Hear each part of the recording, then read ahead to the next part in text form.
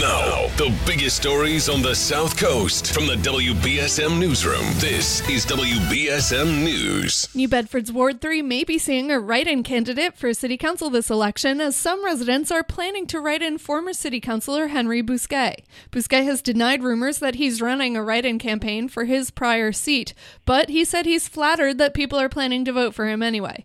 A handful of residents have started asking voters to write his name on the ballot in the November 2nd city elections. City Councilor Hugh Dunn currently holds the Ward 3 seat and is running unopposed. The beleaguered candidate faces drunk driving charges after hitting two parked vehicles in the early morning on May 1st. Bousquet said that as he's a friend of Dunn, he doesn't want to run a write-in campaign against him. But he said he does miss being on the council and would accept the position if elected. The Voc-Tech culinary instructor resigned from City Council in 2017 after more than 2 years without pay. A former New Bedford police officer and police union treasurer pleaded guilty yesterday in federal court to stealing nearly $50,000 in union funds. 41-year-old Joshua Fernandez of New Bedford is a decorated former officer who was fired by the police department in 2019 due to separate charges involving his ex-wife. A majority of those charges have now been dropped. On Wednesday, Fernandez pleaded guilty to one count of wire fraud, according to the U.S. Attorney's Office. He admitted to using $48,630 in union funds to pay for personal expenses, including vacations, family outings, and a monthly wireless family phone plan. Sentencing is set for February 2022.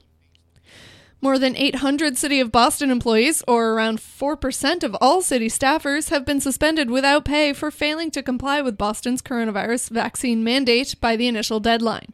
Acting Mayor Kim Janey announced in August that the city's roughly 18,000 employees would be required to either show proof of vaccination or, if they don't want to get a shot, submit to regular testing. The city is making plans for potential staffing shortfalls. In sports, the Red Sox start the ALCS tomorrow night in Houston against the Astros. The Celtics open the year next week against the Charlotte Hornets after dropping their first preseason game to the Magic in Orlando by just 1 point last night.